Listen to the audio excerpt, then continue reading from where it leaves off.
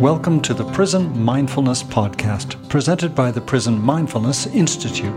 In this podcast, we'll be talking with experts in the fields of prison mindfulness and prison dharma, discussing their transformative work in prisons and jails. Hi, welcome to another session on the Prison Mindfulness Summit. My name is John MacAdams. I'll be your co-host this session. I'm very happy to be here today with Jared Seide. Welcome, Jared. Thank you so much for being part of the summit. I've been looking forward to speaking with you. Thank you, John. It's great to be here with you. Well, I'm going to read from your bio to familiarize our audience with you and your work, and then we'll jump right into the conversation. How's that sound? Sounds good. Good. Jared Seide is author of the book, Where Compassion Begins, Foundational Practices to Enhance Mindfulness, Attention, and Listening from the Heart. He is the founder and executive director of Center for Counsel, a nonprofit organization that trains groups and individuals to promote wellness and resiliency, to foster compassion, and build community.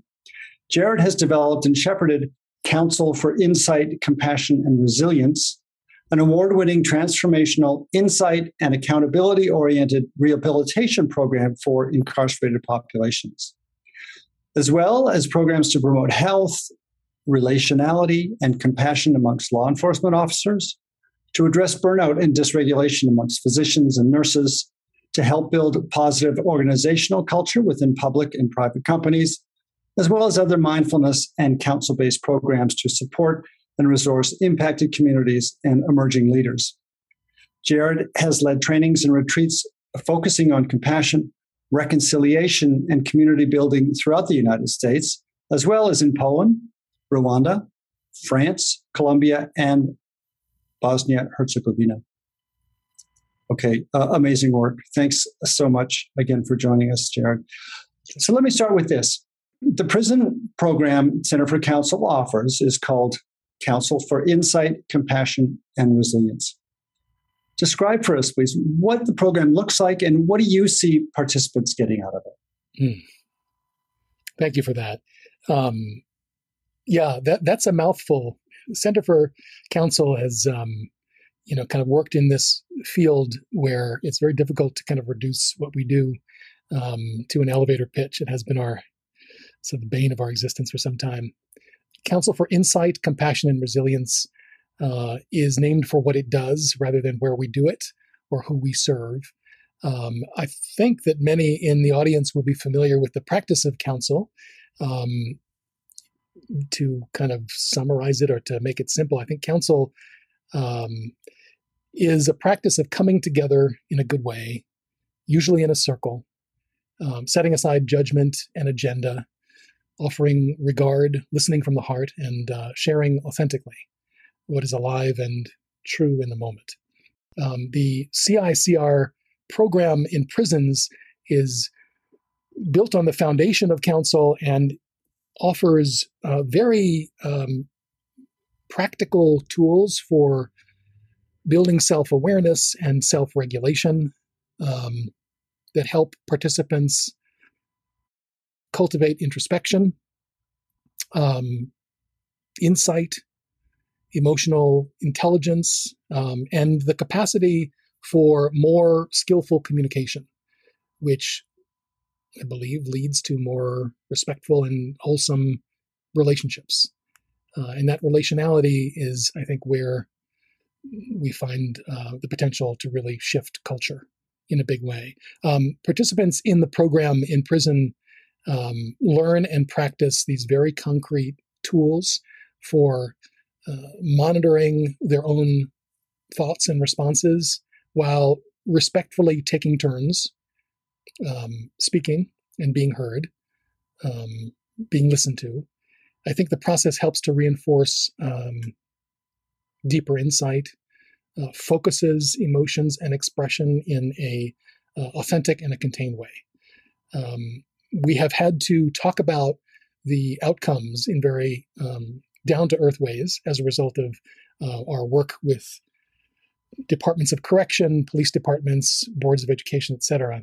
And so we have worked with evaluators, beginning with the RAND Corporation, which was a grant that I started with some years ago, and moving into a partnership with UCLA, in which we look at very concrete measures qualitatively and quantitatively, and more recently, biometric measures, which I'm blown away about. I'm happy to talk about this more, which is really, I think, very exciting. But these have consistently demonstrated the impact of participation in these programs in prison, leading to reductions in anger and aggression and hostility, improving communication skills, reinforcing respectful listening, fostering pro-social perspectives and attitudes, building cooperation and respect and pro-social peer group activity. And I think fundamentally increasing, I would say, we've got trust, confidence, resilience, capacity for reflection, insight, and accountability. And so we have validated academic scales in which we have measured these, and we have demonstrated this to folks who we want to continue to provide us with grant funding, so that while we understand what it means to be with others in this authentic way and to allow ourselves to bear witness to the emergent version of ourselves, we've also got specific deliverables that relate to what they call criminogenic factors or dynamic criminogenic factors, those that can change rather than those that are fixed. And in doing this, I think we've created resources for folks to start the next chapter of their lives in a good way. And we can continue to demonstrate that and hopefully continue to work our way into systems that need that kind of quote unquote proof. Wow. It was just so wonderful to get the research and sort of get that validation after you have seen it and been there and been with all of those folks and through those transformations. So can you give us just a little bit of a window into what would a session look like? Like, first of all, I'm going to ask you, what are the determinants on the folks who can actually enter the program? So we're talking about this particular program is in the California state prison system, right? So I'm familiar with the California county jails, and I know that the county jails are actually at this point able to, well, they're not really very well able to, but sometimes they are assigned custody of up to 10 years for people who are convicted of crimes in the state of California. So they can spend as many as 10 years in a county jail. It's a sad thing because they're obviously not built to do that. But when folks do get to California state prisons, how is it that you're able to put this group together? What is their path to coming into this program? Yeah. I'm glad you mentioned jails. We're in the process of starting up a couple of jail-based programs because we feel like it's really important to have exposure to the possibility of this kind of work, to viewing incarceration as an opportunity for some kind of growth. Obviously, not something one would choose, but folks who are in jail and are kind of figuring out what the next few years are going to look like, we are introducing that so that when they arrive, they will find, depending upon where they are transferred to, a variety of programs they can sign up for. Every prison, as you know, I'm sure very well, in CDCR has a completely different culture and a different appreciation of programming. Some are very pro-programming. It's really hard to really get buy-in to create these programs in a good way to make sure that participants are able to sign up, that they understand what they're signing up for, and that they can navigate their work schedule and their release schedule so they can actually show up on a regular basis. But in the ideal situation, and in situations we've been able to create in now 28 of the 34 operating prisons, we've got another 4 coming up next year, we offer the opportunity for folks to have a glimpse into what is possible in learning this methodology and curriculum, and then practicing counsel on a regular basis in a group setting for a period of about 90 minutes to 2 hours a week, every week, an initial 6 months, and then the opportunity to continue with this group as long as one chooses to, electing to be a participant in this, what they call self-help program. We are grateful to have had the opportunity to produce a bunch of videos now and to have the capacity to send people into prisons to talk about what it is we're doing and then demonstrate a counsel and invite folks to have a taste of that. And if it resonates, and it often does, folks sign up for the program, the CICR program. When they sign up to attend a pretty intensive 2-day training usually a Saturday and a Sunday, which means they're not going to family visits. They're not, on work schedule. They need to be there. And we need to have, obviously, custody needs to cooperate and get them cleared for that. And then subsequently, once a week, they meet in this group that has been trained and self-facilitate. We have a series of assignments that last for the first 6 months, and then we give them sort of guidelines for self-facilitating councils in which the real learning unfolds. The 2 days is a very intensive introduction to the practice of counsel. It is experiential, but there's a great deal of pedagogy and a lot of teaching around what's happening in our autonomic nervous system, what it means to live in a constant sympathetically aroused state, and what it means to slow down, to take a backward step, to really be present and bear witness to what's coming up for us and in others, and the benefits of that, understand it a little scientifically, but then practice different forms. So after these 2 days of intensive training, the group is empowered to create a community of practice that will meet regularly. One of the things we've been able to do over the pandemic is to create that book. We actually created the first version of the book where Compassion Begins, as in the bottom it says, a handbook for incarcerated persons. And this is how we built this book. It was with funds that were allocated for us to go into prisons. And then when we were told we couldn't go into prisons, they told us to give the money back. And we said, we're not going to give the money back. We need to do something else. So we produced the book, which supports folks after their training. We also have this version of it. So the blue version of it is the one that we wanted to write for general audiences. So we were able to do that during the last 2 years. But with this book and with weekly guidance, folks get together and create a space to show up in that kind of authentic way. They facilitate on a rotating basis with different individuals facilitating each week. And our trainers return after a couple of months. We usually come back 2 or 3 times during the first 3 months to witness what's up, to answer questions, to troubleshoot, to maybe provide a little extra training, some reminders, and to kind of watch the group evolve in the practice of counsel.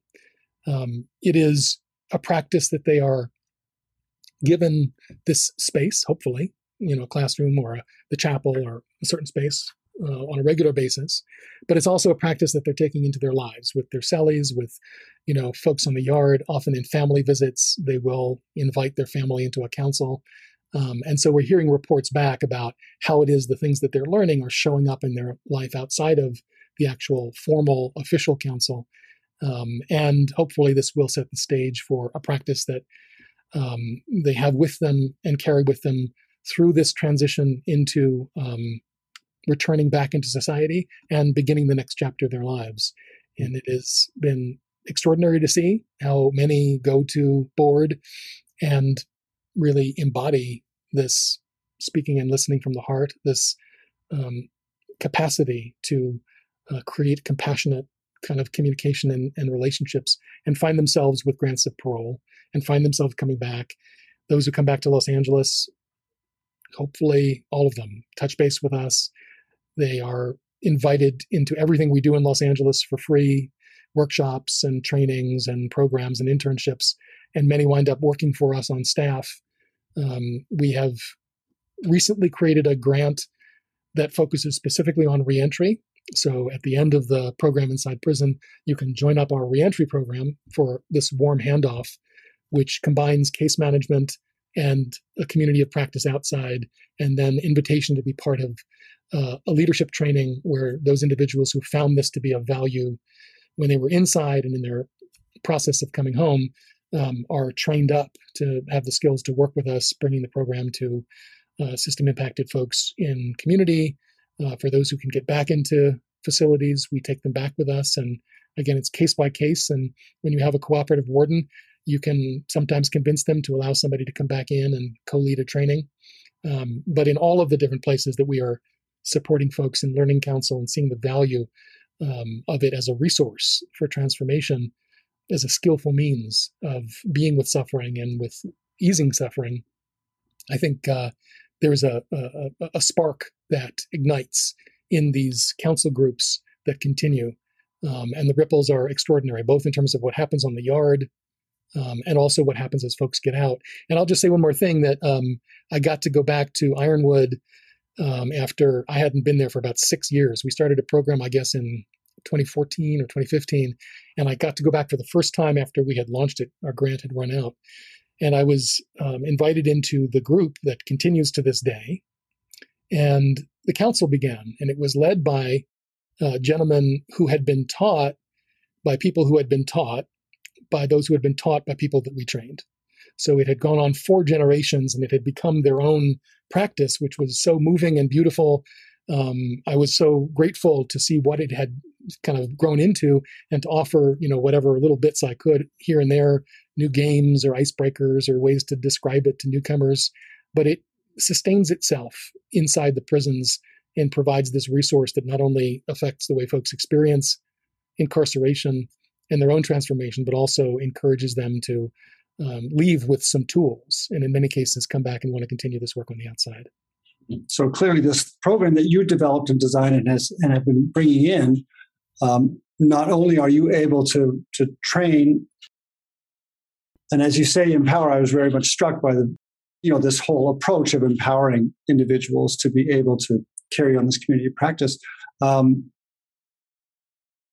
And then you touch back in, if the program is underway and the funding is in place and you have folks who are able to continue on, your trainers or other facilitators will come and check back in as long as 3 months. And these individuals may have been meeting once a week for up to 12 sessions before they're sort of touched again by your people. So this is obviously a very thorough training you do in the 2 weeks. Well, fortunately, we've got the book now that supports folks when they have questions in a week-to-week basis. We like to come back, no more than 6 to 8 weeks before we come back for the first time. It's really about the grant funding. We've got to send people in who are, they're not volunteers. They're folks who are well-trained and get paid to do this work for us. So when they go back in, there's a cost to that. And as we kind of develop more resources, we send more people more often to places to keep these groups going. And then, as I said, the climate at each one of these prison sites really determines how much encouragement these groups have to keep going. Some find it very difficult to, they get released from their cell, with like 20 minutes left of the 2 hours because the correctional officers weren't really coordinating this. In other cases, we have incredible support where folks are providing all kinds of resources and helping the group to really thrive. It's a great variety. We have to face each one, as we encounter it. I've been told walking into some of these trainings by sergeants, don't shake their hand, don't get close to them, don't be overly familiar. And, I need to presence that. My inclination would be, to be able to treat folks as other human beings, but in this setting and with this particular climate with the correctional officers, this is what I've been told. And I'm going to work with that because I want to be here. But there are very different environments we work within. I think the tools that we teach give folks an opportunity to really make this their own, to really feel confident being facilitators of this work. The word facilitator doesn't mean you're a leader or the director. It means you're just making it easy in the Latin sense. You're making it easy for this practice to unfold, whether it's intimately with your cellmate or it's, or a family visit, or it's, more formally in something you've planned to do with the group when it meets once a week. It's a skill that they are learning. It's a strength and a muscle that they are growing, and hopefully it will serve them on a day-to-day basis and for the rest of their lives. I think for those of us in the audience who do go into incarcerated environments, I really appreciate the way you're explaining the need for patience and flexibility within those environments, and understanding of our place when we're there, and that we're actually being granted quite a gift to be able to go into a situation where there's a whole lot of energy behind keeping people safe and keeping people in whatever level of control they're being kept in. So I think that's helpful for folks who are bringing any kind of programming into prison. This understanding that we really need to learn our patience and to be flexible and to as we can be as non-judgmental about it, and know that everybody's doing what they can. And when I go into jail, I never really think anybody's having the best day of their life. Right. Nobody's having a real good day when they're, for whatever reason, they're in there, whether they're getting a paycheck or not. But I think, we're wanting to see certain results. We're wanting to see folks behave in a certain kind of way. That's the agenda. Nobody wants an unsafe environment, whether it's on the yard or when folks are moving through and eventually coming home and becoming your neighbors. Empathy is something that you want to see grown. And I think we understand now that empathy for others develops as a result of first becoming aware of our own physical, emotional, and mental states. There are trainings that build the capacity to increase that awareness. And when we work with our own inner experience of suffering, both physical and emotional, spiritual and mental, we develop a greater capacity and ability to sense and understand others' distress. And I think that is something, you look at the Mathieu Ricard work and all the extraordinary kind of understanding we have now of the way brains function. This is valuable training. What we're doing is not just, as some folks say, we often get hit with that. You're just a hug-a-thug that goes in and tries to, be nice to make nice with thugs. And it's really not about that. It's about building skills and starting in a way that helps folks resource themselves such that they can be more productive, agents of change, both in terms of keeping things safe on the yard, but also in terms of what they will do when they go home. And that's an argument that I have a lot. It's a conversation that I think folks can understand, that, we're not just doing this, in a sort of Pollyanna-ish kind of, let's make, nice with folks who are, not really, sincere. This is about really taking the time to build some skills, starting with what's going on inside us and cultivating some literacy and understanding of that. Let me ask you to reflect then, because I have done some amount of counsel work, a little bit of amount, and some of it's tough. Mm-hmm. Some of it's personally challenging. I have found that I have gone through many different emotions within a counsel setting, and some are quite joyful and some are quite painful, and just kind of a whole raft. And there can be preconceptions of what's going on in prisons, and there's the reality that these are individuals who have a lot of suffering and pain and anguish within their daily life, and it's not uncommon throughout their entire life. So I'd like to just kind of hear some reflections on how are people holding that much, like allowing. You're really encouraging and creating that environment and supporting people to really get in touch with real stuff, right? Mm-hmm. Yeah, I think there's a skillfulness that we need to cultivate. I think that in understanding compassion, compassion is a virtue, but it's also a practice. Compassion is not, sympathy or empathy. I mean, it is some of both, but it is not either of those things. It's not just about how we feel, but it's about what we do, how we behave. I think that compassion is that thing that requires that we step up and become skillful and build a muscle. And I think it winds up as the kind of critical component in weaving social fabric through the actions and the relationships that we create. So this is a given.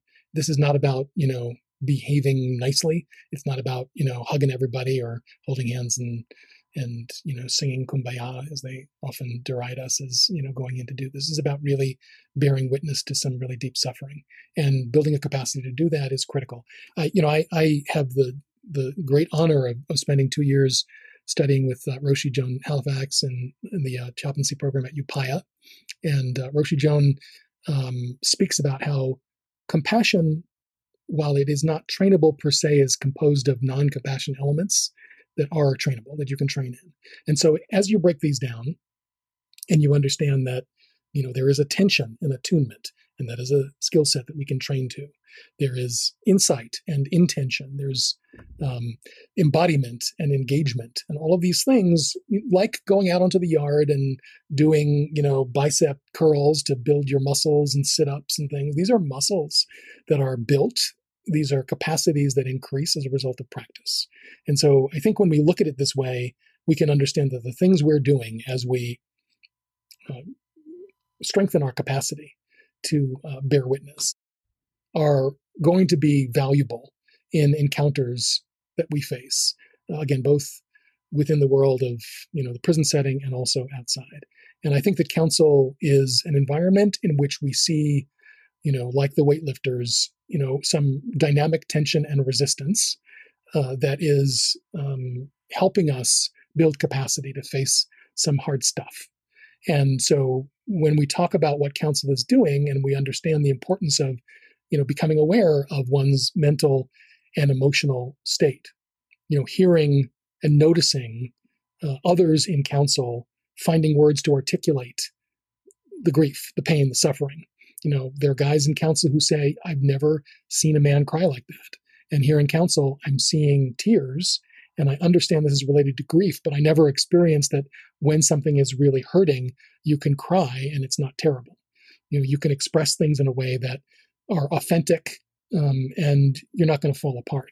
Learning that it's possible to explore that, those unfamiliar states, to take time to slow down and bear witness in this way and create an intimacy with these very complicated sensations, very difficult to hold stirrings that maybe have not been reinforced anywhere in your life and are sort of normed in counsel as allowable and not judged.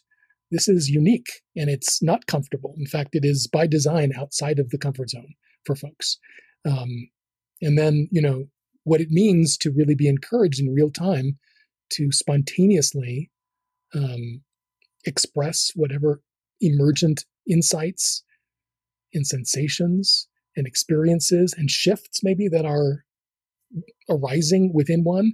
I think it's the capacity to embody our, authentic humanness. That's where it's at. And a lot of folks have really resisted that and have acted out in other ways. So sometimes it's ugly. Sometimes it's difficult. Sometimes it's hard to hold. And being able to create a container that can hold that, to witness and to acknowledge it without having to agree or disagree or make fun of something or have a stance about something or say, oh, that's not me, that's you. This is to come up with a opinion about everything that's expressed by others, but to just bear witness in this way creates endless possibilities. But it requires of us that we're able to hold some difficult stuff. Mm-hmm. It requires that we create this container that's going to be, a sort of a cauldron, where we're creating a crucible and it's going to get hot. And if it's not a good container, it's going to be leaky and difficult to hold. So part of why we really start with a really strong training in what it means to create a container, to understand liminality, to step in a way with intention to practice together because we're going to need this space is really critical. And it's important to understand when newcomers kind of roll in, they need to be really intentional about what they're stepping into. Because you're right, it can be a really difficult place to be. But I think ultimately it's some extraordinarily valuable training in how to have the capacity to be with suffering, which we encounter all over, even though we may not have the vocabulary or literacy around what to do with it. And from what I heard, you're speaking very much about a personal experience, mm-hmm. right? You talked about an intimacy and becoming intimate with unfamiliar states, unfamiliar emotional experiences, and all that entails. And also becoming intimate with others going through that experience. So I guess how do you sort of prime that crucible in terms of there may be a tendency to want to rescue, or there may be a tendency to just want to block it out, right? There can be I can't hear anymore from any of these other guys, or it's like, gee, I would like to give them a hug, but that's not what's going on, right? You're holding your ground. Mm-hmm. You're bearing witness. So can you just give us a little insights there? That's where it's at, John. I mean, this is about strong back, soft front. How do we show up in a good way to stuff that's really very disorienting. And it is why the folks who go in to train in this program for us are all certified counsel trainers who've gone through a lot of training, who have really had to confront shadow, who've gotten to the edge and have seen the possibilities of it going south quick. Again, Roshi Jones' book, Standing at the Edge, and what the 5 states are that she talks about, that we need to become super clear about and practiced in navigating, is critical work, and it's integrated into our curriculum for working with counsel, because it is very easy to fall into rescuing or running away.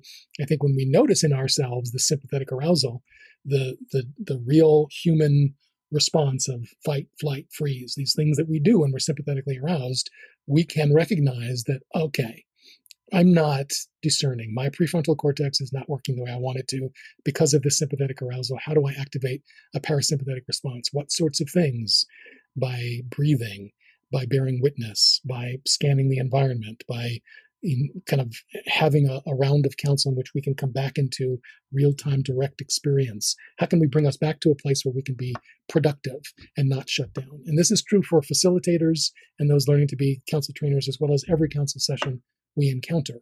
The practice of counsel is what teaches counsel, and our facilitating and offering to others is our own opportunity to grow in this practice as well.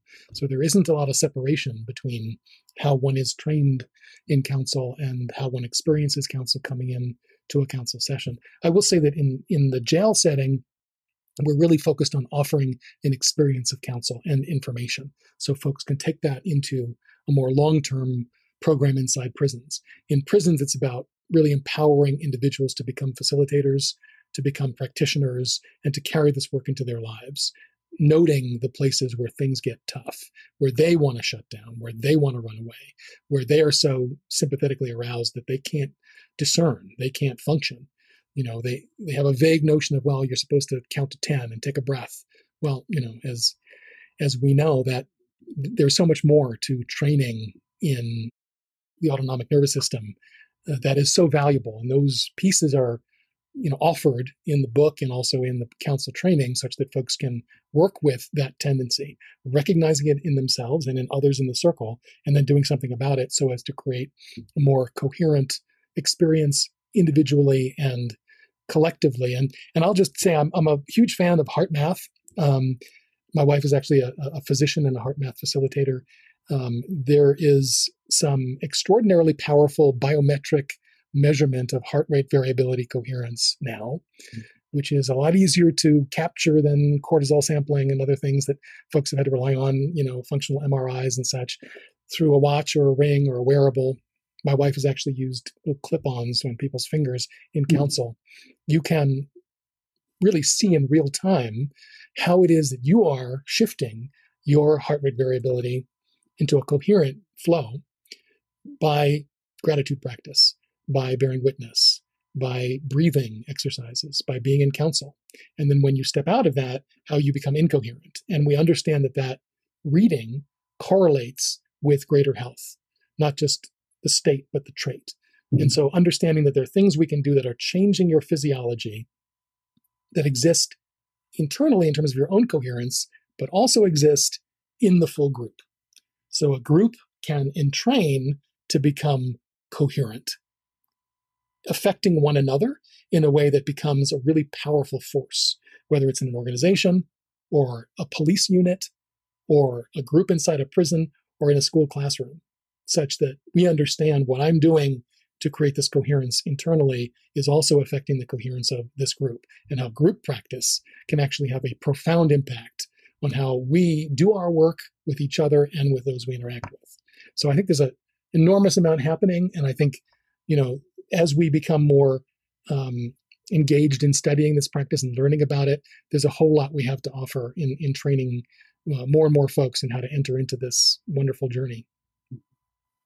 Well, I love that you have already talked about how this is becoming sort of more holistic and rounded into reentry, which is, of course, an extremely challenging time for folks coming out of the incarcerated state, going into reentry. I have a few colleagues who do a lot of work on reentry, and it's a very challenging time in people's lives, right? And I was fortunate to meet one of the young men who came out, who'd been working with you in council for a number of years in there, and he was solid, and he was one of the folks you were able to employ in your nonprofit, and he really seemed to be thriving. But can you tell us just a little bit, because what I also heard you describing clearly was community and culture. You're really talking about how these interactions as a group that is the culture. There's that culture, and then that culture is going to trickle out and it's going to spread out. And when we're talking about the work that you're doing with law enforcement, we know that you're doing work with corrections. When you're doing work with in corporate and nonprofit settings, culture can be pretty solid, and culture is, of course, malleable. And I guess I'd like to hear sort of some of your thoughts about like our whole community. We got a big old country. We got a big old world here, and we've got places we could go. We've got directions we could go, and I think that you're pointing us in a really great direction. So, please.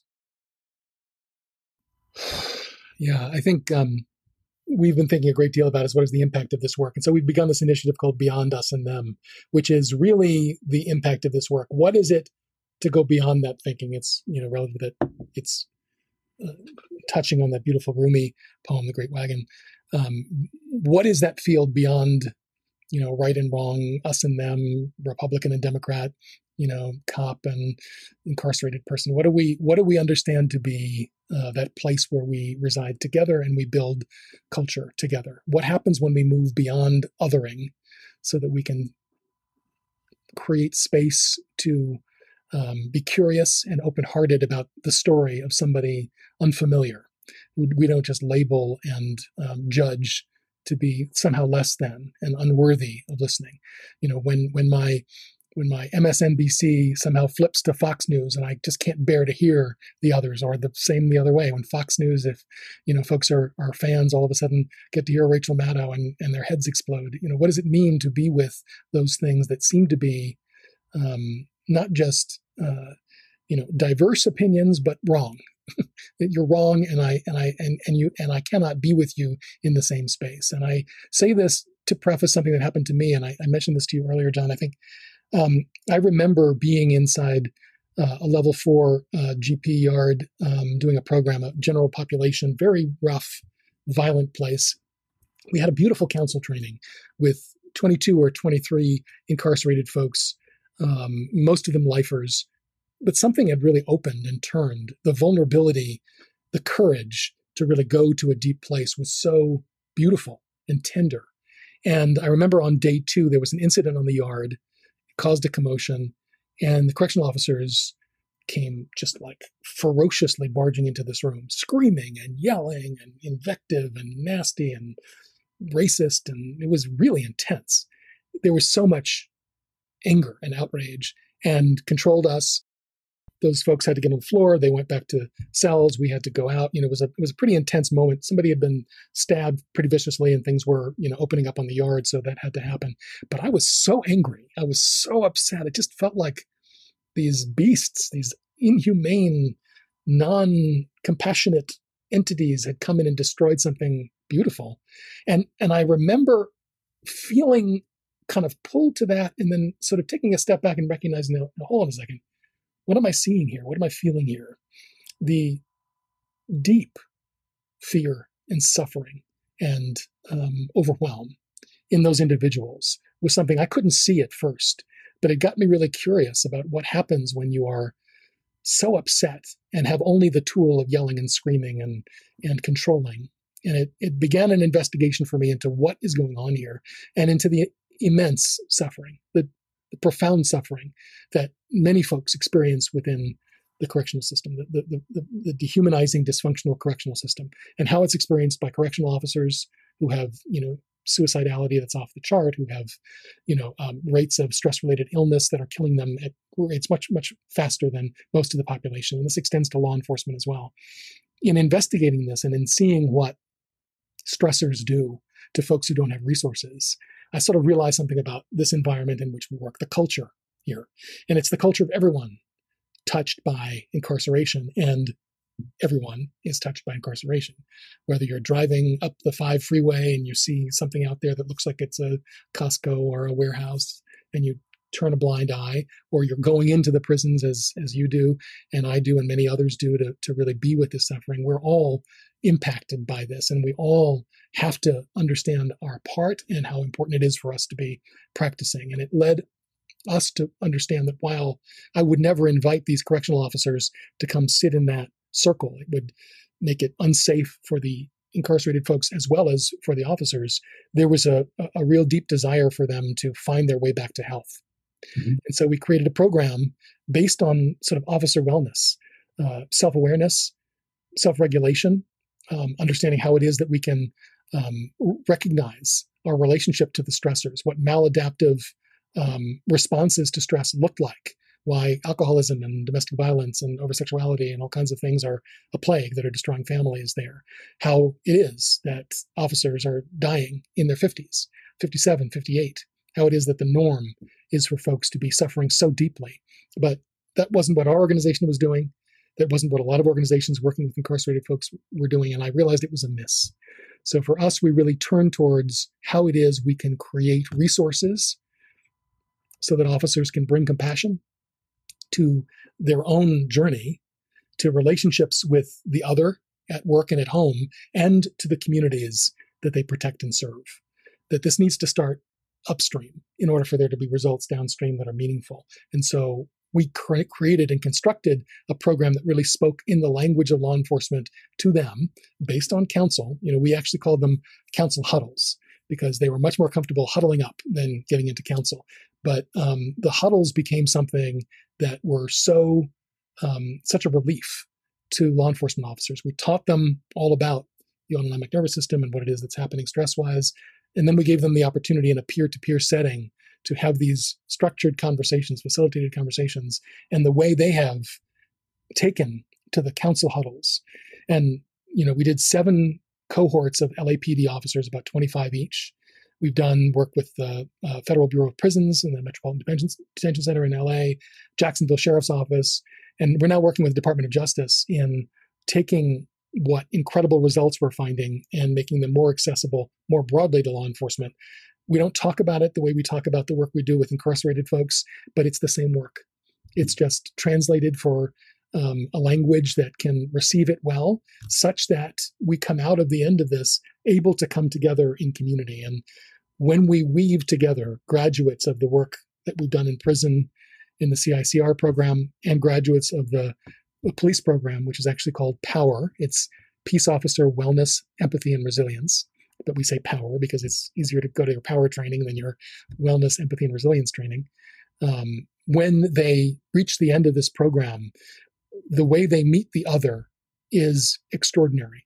It is something you could not imagine seeing if you had met these folks at the very beginning of the process. The vocabulary that they're introduced to and that they find ways to integrate into their own life, how they confront, challenges in a sort of safe space with others who are also on the job in ways they're navigating issues with their families, and then ultimately beginning to bridge with community. The literacy and the skillfulness that develops in many of these folks when woven with the folks that are coming out of prison create the potential for extraordinary transformation on a cultural, very basic and profound cultural level. It's reweaving the torn threads of community. And it happens in an extraordinary way. I think that this Beyond Us and Them initiative is really pointing for us. And it's at, beyondusandthem.org is our new, we're going to move into that initiative from Center for Counsel, because I think while counsel is the heart of this, where we go is a culture where we go beyond us and them. So the more groups we can work with, whether they're law enforcement, incarcerated folks and folks in the reentry process, educators, healthcare workers, and business folks, the more we can sort of plant these seeds and cultivate these practices, the more opportunity we'll have to weave together in a way that creates these culture changes that I think are so critically important. Well, I'm going to anticipate you're going to have a whole lot of people jumping in there with you. I sure hope so. We can certainly use it. We can certainly use it. I welcome it. we've had a wonderful conversation, and we're coming close to the end. I wonder if you'd be willing to offer us just like a 3-minute practice of some kind, something that you'd like to leave us with, whatever you're comfortable with.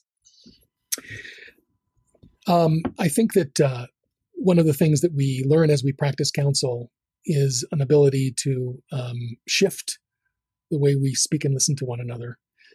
So I would invite anybody who's interested to come join us online. We have these social connection councils that folks can join for 90 minutes. I think the practice of listening and speaking from the heart is something that one can contain even in a space like Zoom, even in correspondence courses that we've done, but certainly in counsel groups. And I think in every instance, it's really important for us to settle ourselves, to really use our breath, use our awareness to really notice the way we are present to ourselves and to that which is around us, recognizing the places where all we believe to be us, all the bits and pieces are meeting everything that feels like not us. The air in the room, the light that is kind of constricting our pupils, the temperature in the room, the way in which we're recognizing how it is we're showing up. As we become more mindful of our presence in conversations we have with others, I would invite us to think about what it means to make a conscious decision, hold an intention of speaking what is alive, what feels present and emergent in the moment, that there's time to be putting forth an agenda. There's time to speaking in a way that achieves a result, but there's also an opportunity to give voice to some things that emerge in us spontaneously, and we might sometimes surprise ourselves with what comes out. And I think related to that is the opportunity to listen to the next thing that is kind of offered in a conversation, the way you might listen in nature, to notice that when we're with others, we shift away from how we listen to the waves at the beach or the sound of the wind in the rustling leaves of a tree. We don't have to agree or disagree with the wave to learn about the surf or with the wind. We can take it in and listen to understand with real curiosity and a real willingness to have a deeper engagement with that thing that we're hearing and seeing, and setting that intention to listen beyond our opinions, beyond the need to agree or disagree or have a stance at all, enables us to maybe hear something and see something that we didn't know was there, and that will be a more direct experience of those we encounter. In doing that, I think the relationships that can emerge and the conversations that can happen can be fresh and new and full of potential for growth. Thank you so much. Thank you so much, Jared. If folks want to learn more, want to connect with you, what's the best way to get in touch and find out more? I know I saw a video that you had done a number of years back. It's very moving, and it sounds like you've done a few more. So how can folks be in touch?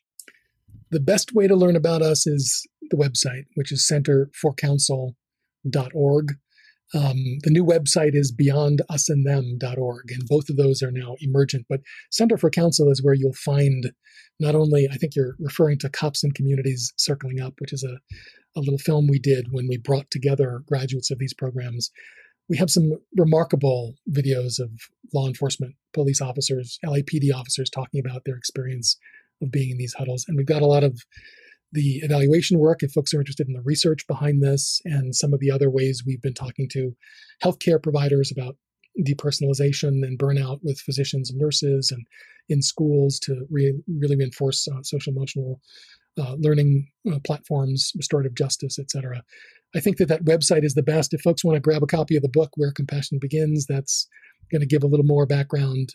But if there are thoughts or ideas or questions or concerns, I would invite anybody to reach out to me through the website, and I'd be happy to engage. I really have so much gratitude for all the great work that's being done. Many of the folks who are participating in this summit for sure are doing some remarkable, powerful work, and I'm grateful for it.